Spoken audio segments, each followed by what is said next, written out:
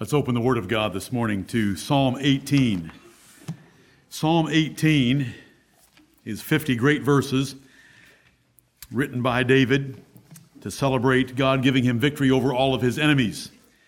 We sing it at times. It's in the Bible twice. It's in 2 Samuel chapter 22, and it's here in Psalm 18.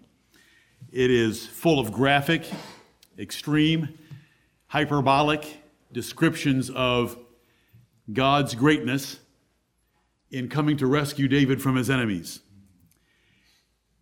It contains a verse that is my desire for you and me. And it's verse 19. And David is speaking it, writing it about himself. David said about the Lord, "He brought me forth also into a large place. He delivered me because he delighted in me." Amen. And it's my goal as your pastor to help you live in such a way that the Lord delights in you. Amen. And for me to live in such a way that he delights in me. Amen. We should immediately be thinking, what can I do right now? Since yesterday is long gone and you can't do a thing about it except to repent for it, what can I do right now in these services today for God to delight in me more? Well, you can focus a little bit tighter on what is said from this pulpit, no matter who says it. You can sing a little bit louder. You can sing with a little bit more of your understanding. You can sing a little bit more passionately than you ordinarily do, because David would do all those things, and he wouldn't need help doing them. He did them as a course of life. It was part of his character to be passionate and to be expressive, to be intense, to be zealous about the worship of God.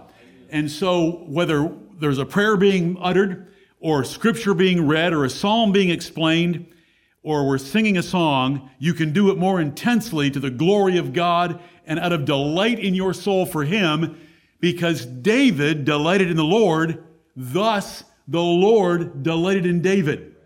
And we want that kind of a relationship in our walk with the Lord. Verse 19, he brought me forth also into a large place. David was the last neglected son of Jesse. His father and his brothers could hardly remember that he existed when they were looking for a son of Jesse to be the next king of Israel. But look where David ended up. And you never read about those brothers again. God brought him forth into a large place. He was the king of God's people. He had fortresses right from the Euphrates River in Iraq today, all the way to the Nile of Egypt. And he collected tribute from all the nations bordering on Israel, because God brought him into a large place out of keeping the sheep out in the woods where no one hardly even remembered him. The Lord made that difference. And so David speaks of it, and he speaks of it in other places, and the Lord speaks of it in other places, that I took you from living in the sheepcote and taking care of the sheep, because God raised David up on high. And so David recognizes that and gives God the glory for it in that 19th verse. He brought me forth also into a large place. So that's prosperity and success and blessing and favor on your life, because he delighted in you is the third part of this verse. In the middle is deliverance from enemies. He delivered me from the fear of death, from death itself, from enemies that wanted to kill me, internal enemies in the nation of Israel, external enemies like the Philistines. He delivered me. This verse packs together prosperity, success, and favor and blessing, along with deliverance from your enemies and protection, and because he delighted in me. And that's because of David's practical righteousness. When God told Samuel, I don't look on the outward appearance, I look on the inward appearance. I look on his heart. He wasn't talking about a muscle that pumps blood and has valves and chambers. He was talking about the fact that David had character and commitment, conduct and thoughts, intensity and desire toward God that other men didn't have. And so by choosing to have that, and it is a choice, it's a choice that we make every day. It's a choice that we make every choice. Every choice of what I'm going to think, what I'm going to say, and what I'm going to do right now in the kitchen, right now in my car, right now at work. What I'm going to think, what I'm going to say, what I'm going to do. It's a choice every time to make a choice for the glory of God and the profit of his people and the advancement of his kingdom. David made those ordinarily all the time. The exceptions only prove the general rule about his life, and that's why he's the man after God's own heart, because God doesn't care about the exceptions. God knows that he paid for the exceptions through the blood of his son. He knew that David repented for those exceptions, and that ordinarily the general character of David was one of intense zeal for him. And these verses go on in a way that some do not understand. And I had hoped that in 35 years of preaching or so about the 5 phases of salvation, there wouldn't be a single one in here that would even have a question. I'm thankful that we've gotten rid of some members that didn't understand these verses because they were so self-righteous and arrogant in their righteousness in Christ. Like those were in Corinth, where some said, I am of Paul, I am of Cephas, I am of Apollos, well, I am of Christ. No, they weren't. No, they weren't. Because if you're of Christ, then you're going to understand the value of your practical righteousness that you put on yourself every single day. The righteousness of Christ that we're clothed with is going to save you in the day of judgment when we stand before Almighty God. But that righteousness isn't going to help you today. The righteousness that's going to help you today and bring verse 19 upon you is your practical righteousness. And so David runs on for the next 8 verses. The Lord rewarded me according to my righteousness. Now, do you dislike those words? Do you think those words are arrogant? Do you think those words are haughty by a man who sinned? They are not arrogant. They are not haughty. They recognize the fact that God rewards the righteous. If the Psalms teach us anything, there is a reward for the righteous and there's a reward for the wicked.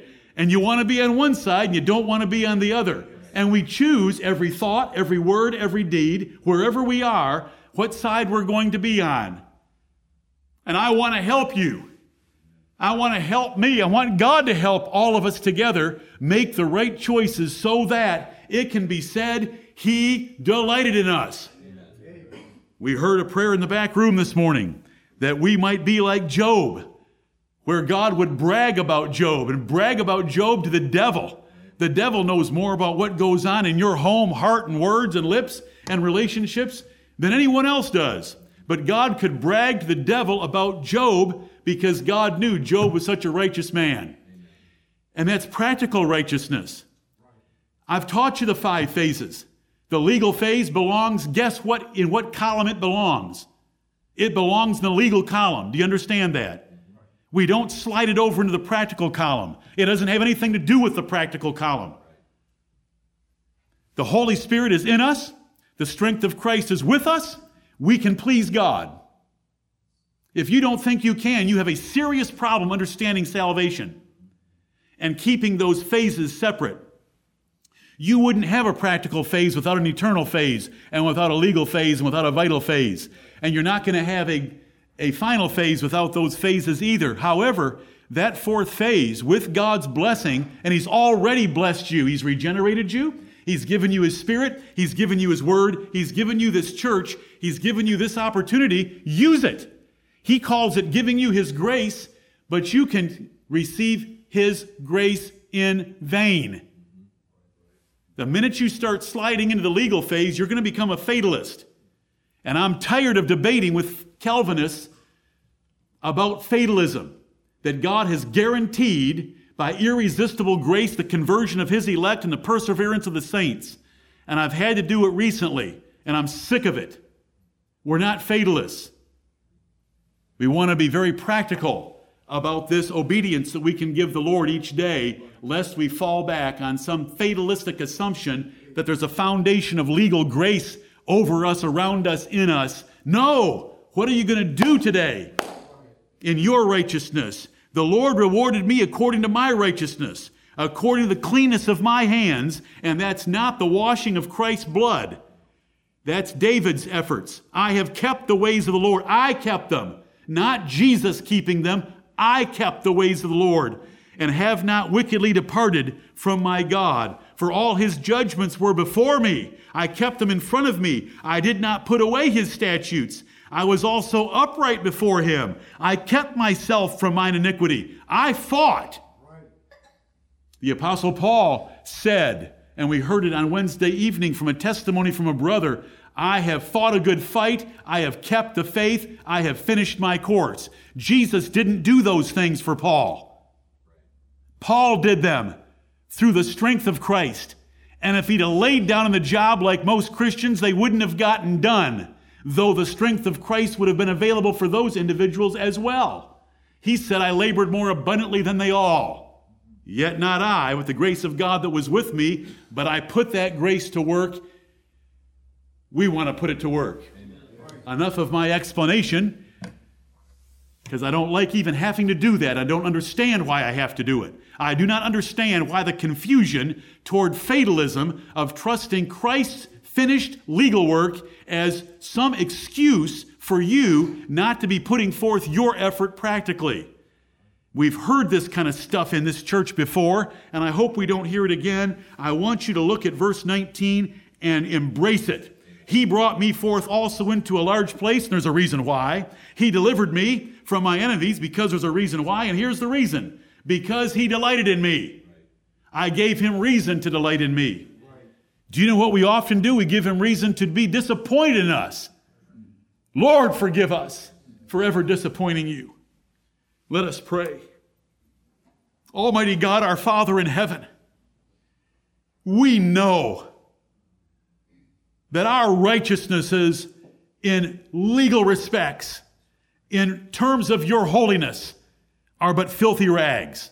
Yet, we are not going to use that as an excuse that we shouldn't be righteous practically, and that we shouldn't put forth effort, and that we should be ashamed to say that we're righteous.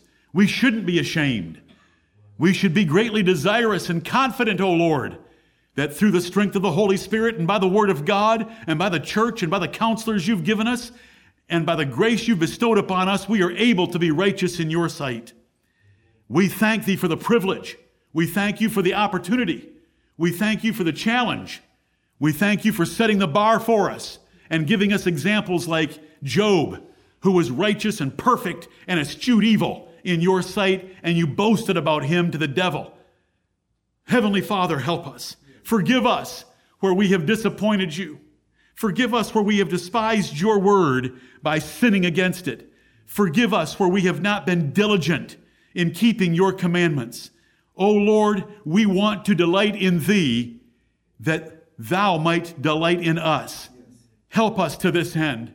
You have delivered us into a large place. We are thankful for the large amount of truth. We are thankful for the large amount of grace. We are thankful for the large amount of words in the King James Bible that you've given us. We're thankful for our large congregation that you have enlarged. We thank you for our families and the converted members among them. We thank you that you've brought us into a large place. We thank you that you've delivered us from our enemies. And, O Lord, if we pause and reflect about those times we were fearful of things natural, of things spiritual, of false brethren, of hateful enemies outside our church, you have delivered us, and we thank thee for that. You have taken strange children out from our number and out of these doors, and we praise you for it. And we can see that you have delighted in us. But, oh Lord, we want more. Heavenly Father, we want more. Lord, there are giants in our lives, and we pray that you will give us strength by your Spirit and your word, that we will rise and run toward them and slay them and cut off their ugly heads. Lord, that we might destroy those giants that intimidate us, threaten us, try to overwhelm us, the presumptuous sins that try to take us captive. Oh, Heavenly Father, have mercy upon us. Bless us to be like David. We want a heart after your heart. We want a heart that pleases thee. Help us to examine ourselves and to see those areas that we might be accustomed to by habit, those areas that we might protect by delight in them, those areas that easily beset us, that we might rise up against them and slay them. Father in heaven, we thank thee for the Son of David. Not only did you delight in him, this was your beloved Son in whom you were well pleased. and we thank thee for him. And we thank thee that in your great plan of grace, you are going to conform us to the image of that Son and not David. We thank thee for the hope of glorification, to be in your presence, made a brother of the Lord Jesus Christ. Bless us this day that we will progress and advance and increase and go from glory to glory, even by the Spirit of our God. Heavenly Father, we thank you for this privilege. You have adopted us, chosen us, trained us, blessed us, led us, motivated us, encouraged us, promised to reward us. Now lead us, Heavenly Father. Make us to go in the way of your commandments. Put a hedge about us. Keep us from the congregation of the foolish and the congregation of the dead. Lord, go with us. Everything that we pray for ourselves, as we have prayed earlier this morning, we pray for every congregation of saints around the world and for every minister of theirs. Stir them up, Heavenly Father. Bless them with the blessing that we are asking for ourselves. We thank you for America and our rulers and pray your blessing on them. We thank you for every daily provision of our needs, and we bless thee for it. We thank thee for the forgiveness of sins, and we confess our sins to thee. We thank thee for the word of God. Open our eyes that we might behold wondrous things from its pages, and bless us now by your grace, that with great fervency in our hearts, alertness in our minds, we will give thee the best that we have through Jesus Christ our Lord. Amen.